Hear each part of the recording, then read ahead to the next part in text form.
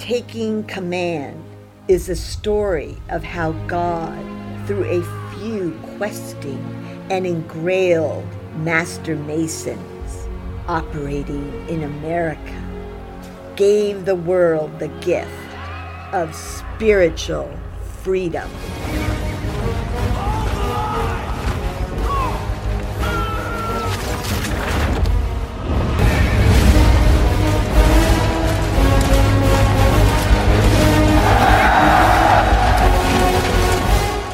Scene 17. Captain Knowlton on his way from the redoubt, 200 yards behind it, with his men to protect Trevette and his field pieces, comes upon a long ditch.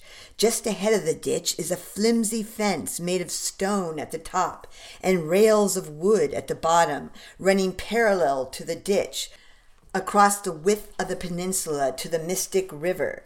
Knowlton and his men stop and decide to modify it, to make it stronger, by stuffing recently mowed and still green grass, rocks, and wood in between the rails of wood.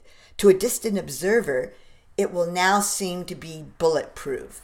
Captain Knowlton: "All right, men, great job. Trevette can handle himself over there.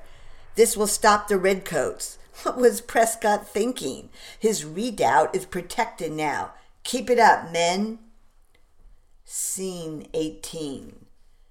Colonel Stark and Reed's regiments have reached the top of Bunker Hill. Colonel Israel Putnam is in charge atop his white horse and not in dress uniform. There is general disorder and his men look idle. Stark says, "Colonel Putnam, are we needed to help with your fortifications, or should we march on and reinforce Prescott in the redoubt?" "We have everything under control here," Putnam says. "March on, Colonel Stark." "Will do." Stark looks at Reed and squints up his face with, "Putnam doesn't know what he's doing." Reed nods, now removed a bit. "Reed, we march to the redoubt." "Why isn't Putnam helping out?" Stark says, "Some are better at receiving orders than taking command." "Wasn't he in the French Indian with you?" "Yes." "Was he different then?" "No." Scene 19. Colonel Stark and Reed and their troops are marching toward the redoubt of Prescott, but soon on their right they see Captain Knowlton and his troop at the rail fence. On their left are the Mystic River, and half-mile to the south they see 2,000 British regulars landing in launch crafts. Colonel Stark says, "Reed, what was Prescott thinking? His redoubt ain't gonna hold back all those regulars." Stark pointing and laughing, "Right." Reed nodding and shaking his head. Major Andrew McClary, a big strapping Irishman who loves his pints, has joined them. Colonel Reed says, "That fence being built ahead by Captain Knowlton's men is somewhat of a solution. See that diagonal gap between the fence and the redoubt? It needs something." "Yeah, it does," Stark says. "What?" Reed says, "Fletches." "A what?" "Fletches. A fieldwork consisting of two faces forming an angle, a V, and having an open space." "Yes, I see it," Stark says. "We will use those fence rails for the V's and dirt." McClary says, "And we'll be needing fascines." They look at him. McClary says, "Long bundles of stick, bundled together." "You've done this before, McClary. I thought all you did was hit the publican houses before I dried you out." McClary proudly says, "Sure, in between me pints, I had me work on our McClary farm." "Well, I'll be," Stark says. "All right then, Andrew, my boy, you're in charge of the—" "Fascines," McClary says. Reed says, "McClary?" "Yes, sir." "Position your fascines between the breastwork and the rail fence. Then Stark, some of our men will stay here to attack the left flank of any regulars who approach the rail fence." Stark says, "Gotcha, and let's extend the fence further so there are no openings." Reed nods. Knowlton has joined them. "Glad to see you, boys." Stark says, "We'll lend a hand and extend the fence to the beach. My boys will fortify the fence with fistfuls of hay." Knowlton says, and remember to leave a gap every so often for a rifle to fit through. McClary says, yeah, we'll show those English what we're about. They won't know what hit 'em. We may not attend fox hunts, but squirrels are a lot harder to drill. Laughter. McClary says, you men there, come with me. Let's knock this job out. Scene 20. It's noon, 100 degrees. In the redoubt, Colonel Prescott's troop has been reduced by desertion from 1,000 to 150 men. The wretched men are clustered around the earthen walls, watching the British prepare for their assault and glancing behind them to see if the promised reinforcements are coming. Jeremy says, I don't know how much longer I can last. Tom, me too. The redcoats will start up the hill at some point, Smith says. Must be waiting on something. A cup of tea? Tom laughs. Sounds good, Tom. Do you think reinforcements? They look to be 2,000 already. Tom says, if only Joseph Warren were here, I could wait forever and then fight with him. Smith says, look over there, pointing, all turn. Someone is coming. Look how he is dressed. In his wedding suit, Tom says. Can you tell who it is? No. Jeremy, my God, it's Joseph Warren, our guiding spirit of St. Andrew's Lodge. Warren here? Impossible, Tom says. Yes, it's our Warren. I can feel him. A mighty cheer goes up, led by Jeremy and Tom. All of them. It's Warren. It's Warren. Hip, hip, hooray. Warren comes in all smiles and greetings and approaches Prescott. Prescott says, you're alone? How did you get through? Straight across the neck, right through the cannonballs. It was easy. The fighting will be heaviest here, Prescott says. A general and a statesman? You should not be here, Warren.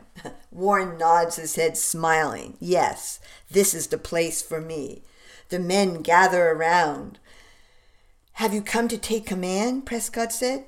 No, Colonel. You are more experienced than I, but I am happy to lend what assistance I can and let those damn rascals see that the Yankees will fight the good fight. Prescott, all I have with me is poetry. Would you have an extra musket?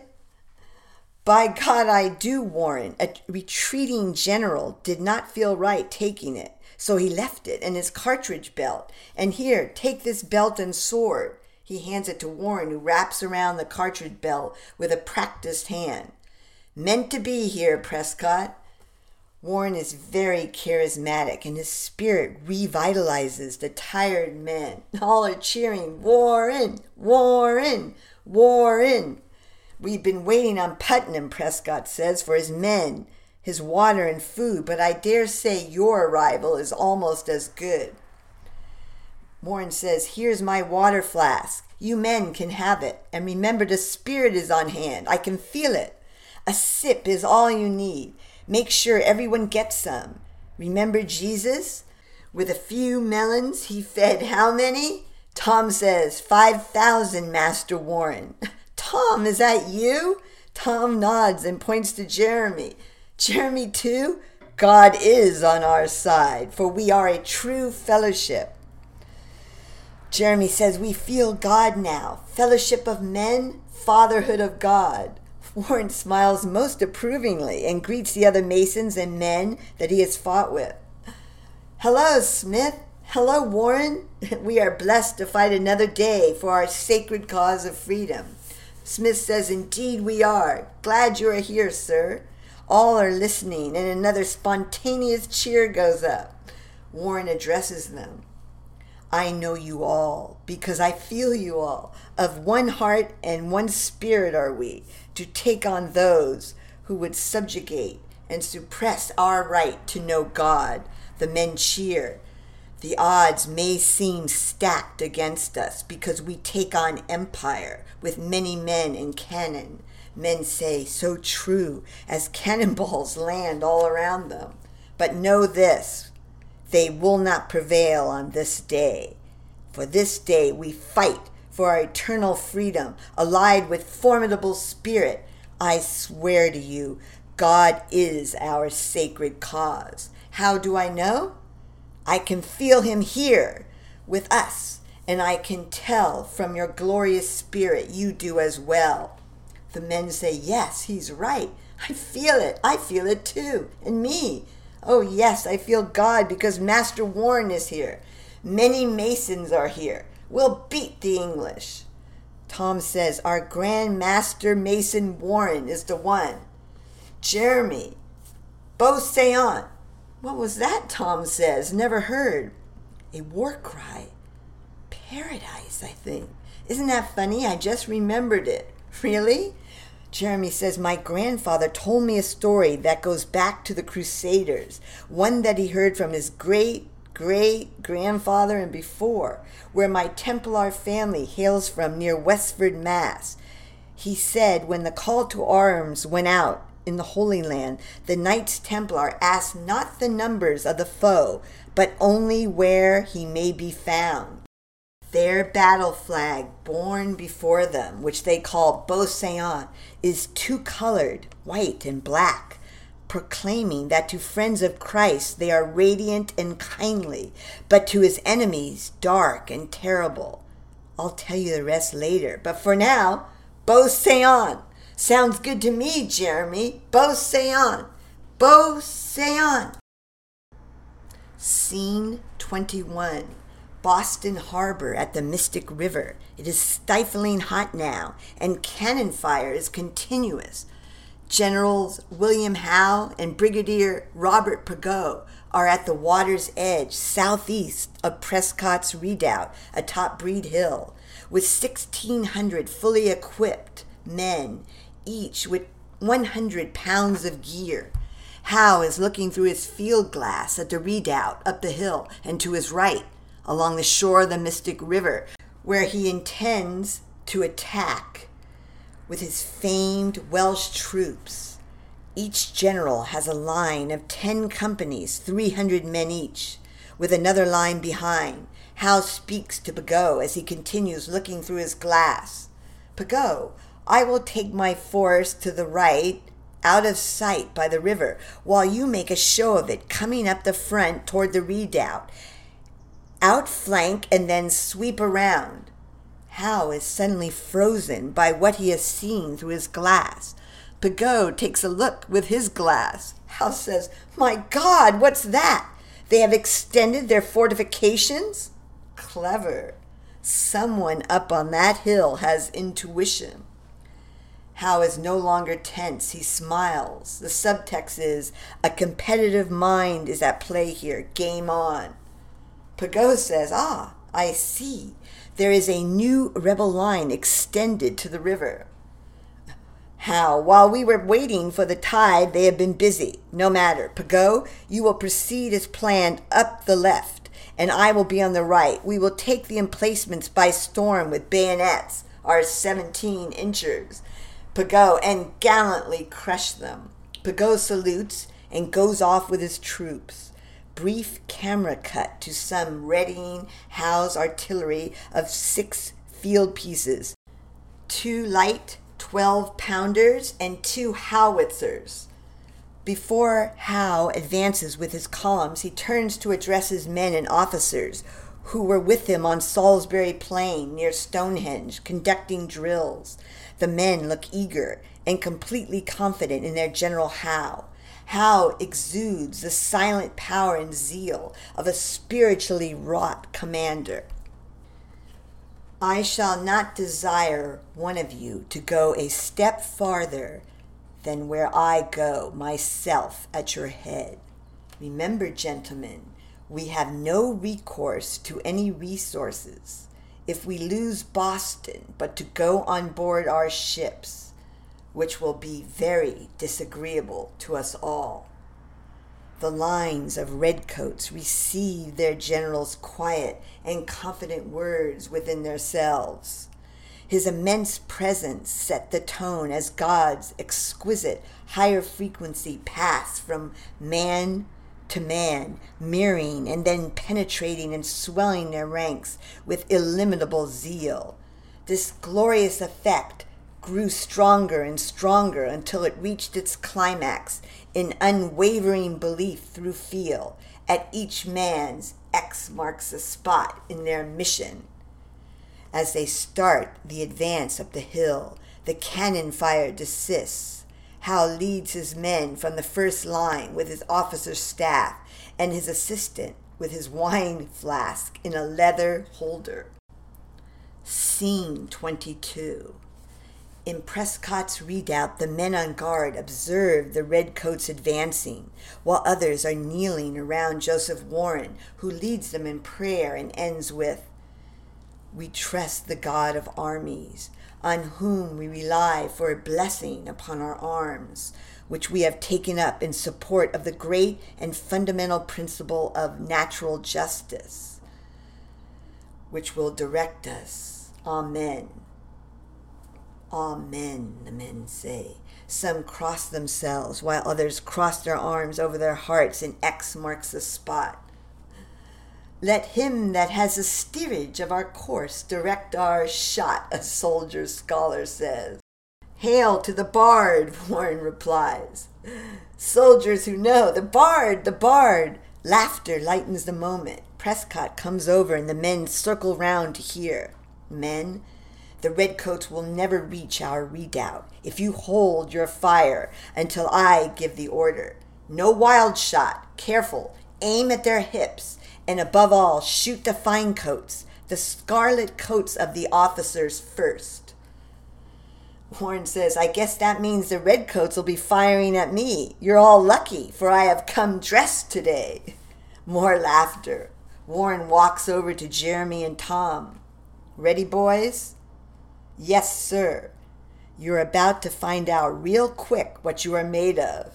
"God, sir," Jeremy says.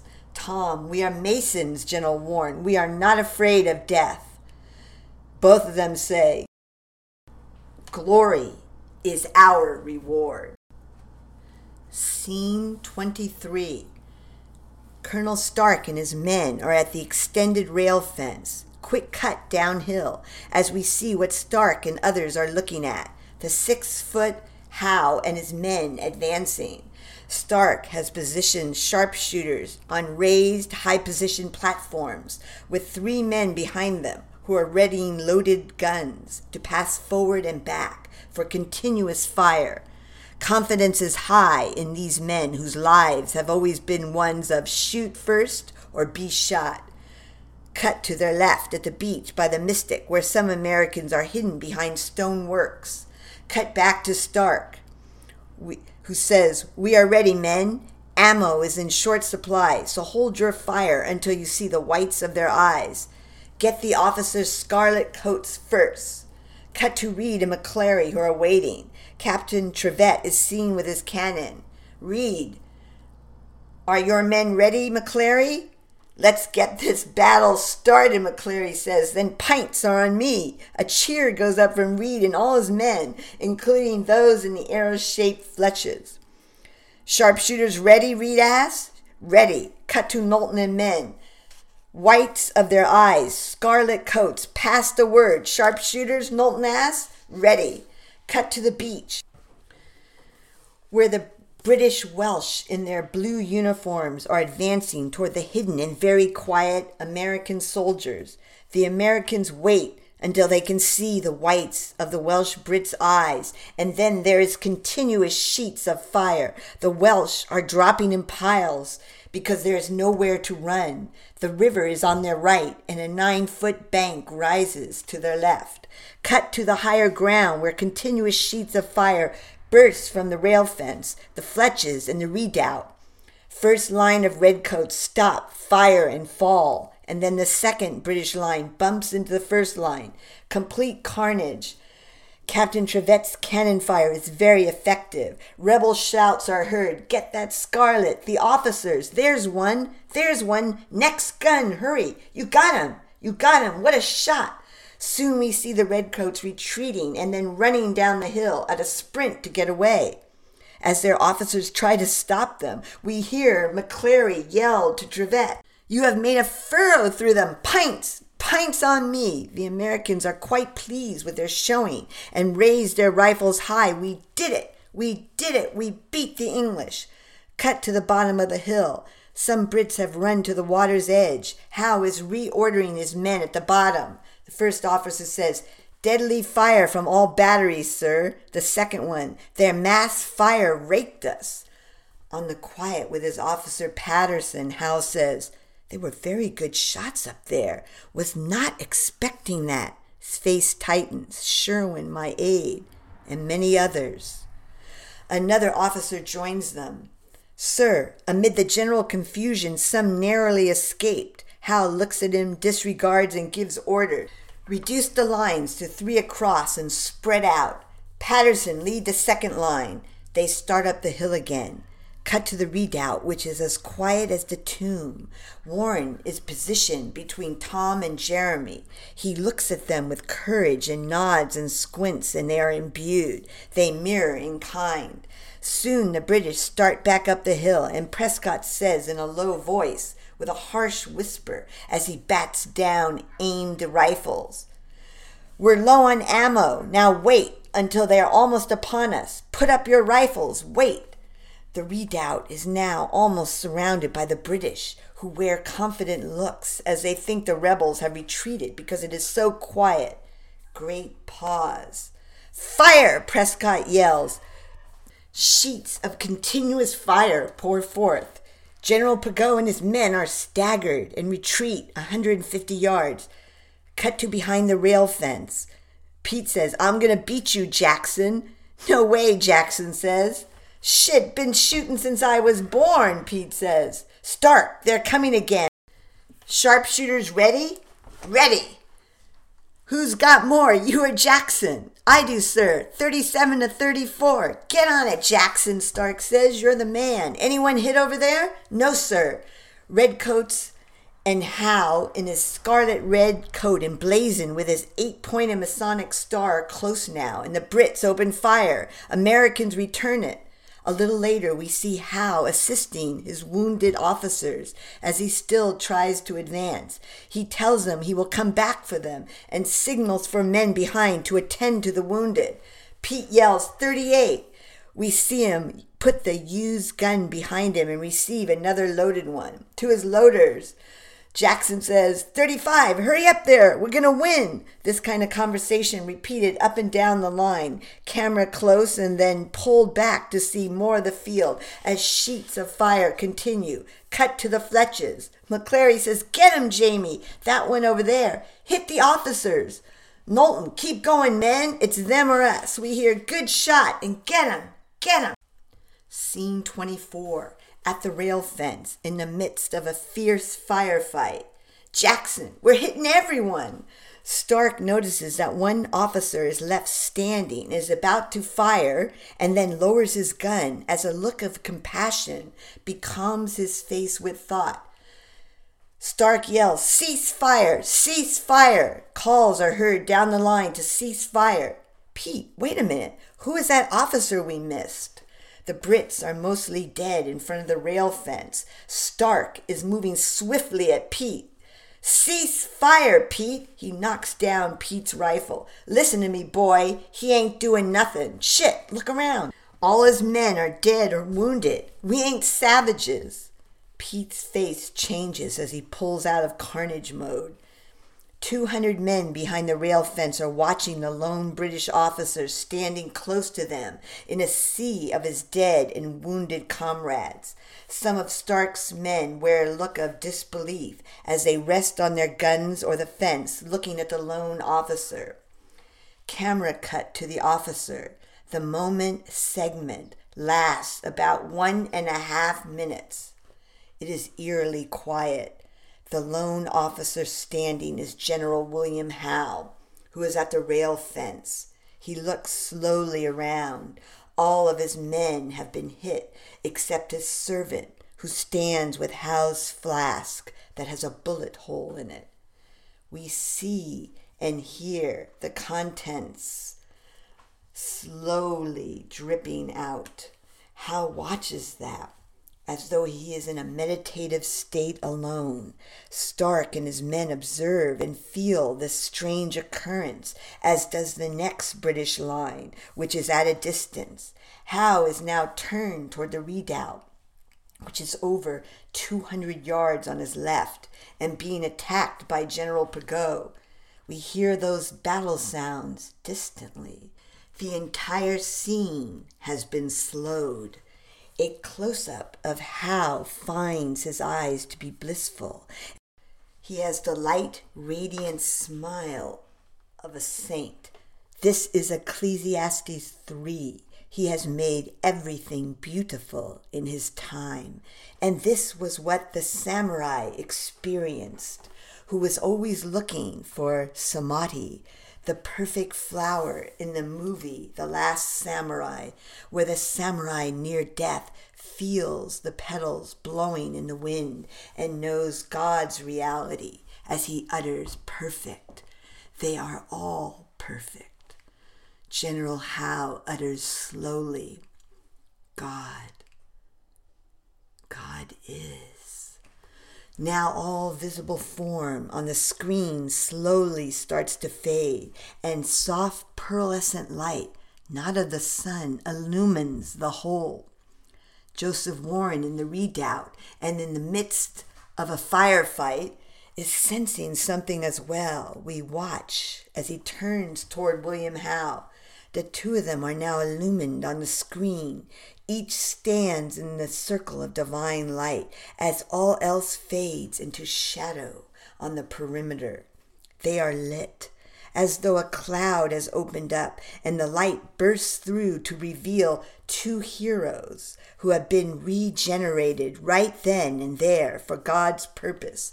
They have broken through the foul and ugly mists of human perception that did seem to strangle them, and now they see with God's eyes. Howe's left hand is holding the hilt top of his sword, while his right, under the diagonal sash he wears, is resting on his heart. We see Joseph Warren's stance now mirroring Howe's, and as Howe's left hand leaves the hilt top and is placed over his right and X marks the spot over his heart center, we see Warren do the same. Each perceives and knows the other's thought instantly in true fellowship as they nod heroically to each other from within the mantle of God's true and perfected self, his word. After a while, we see Howe's friend, Colonel Patterson, approaching. General, we must go now. Patterson feels it, and Howe shakes his head as he tries to free himself from God's fullness. Yes, Patterson, I must see to my men. Patterson knows something spiritual is happening. General, no one was firing. Howe looks at Patterson wisely before he speaks, as though to his very soul, for Howe is in fullness and feels all. No need to. Patterson studies his commanding officer as they walk down the hill together following their men, who have already sought safety and distance, and wants what Howe has. Patterson then feels something come to Howe with greater force from within his bosom. This is God's doing. No man has seen the Father except the begotten Son from within his... Sorry, sir? A close-up on Howe's face reveals his eyes, quiet inwardness, and then we see him redouble his effort as he shakes off God's fullness and refocuses outward on the objectified plane. Let's regroup the men. Cut to behind the rail fence. Colonel Stark and Reed are stunned by what they have witnessed, as are many of their men who converse with each other about the moment. What just happened there? Stark said. I don't know. And no one was shooting, Reed says. They obeyed your command to cease fire, all of them? Reed, a fellow Mason, that officer with the 8-pointed star. That one's a Master Mason, Royal Arch degree there. Reed says, very like, the weirding way, as we Scottish sometimes say. An officer in a scarlet coat, 6 feet tall, with a giant sun on his uniform, and he's left standing. Jackson and Pete missed him. How? Why? Stark shaking his head. Reed under his breath. Meant to be, Stark. Stark doesn't hear him. They're retreating. Reed, we'll hold.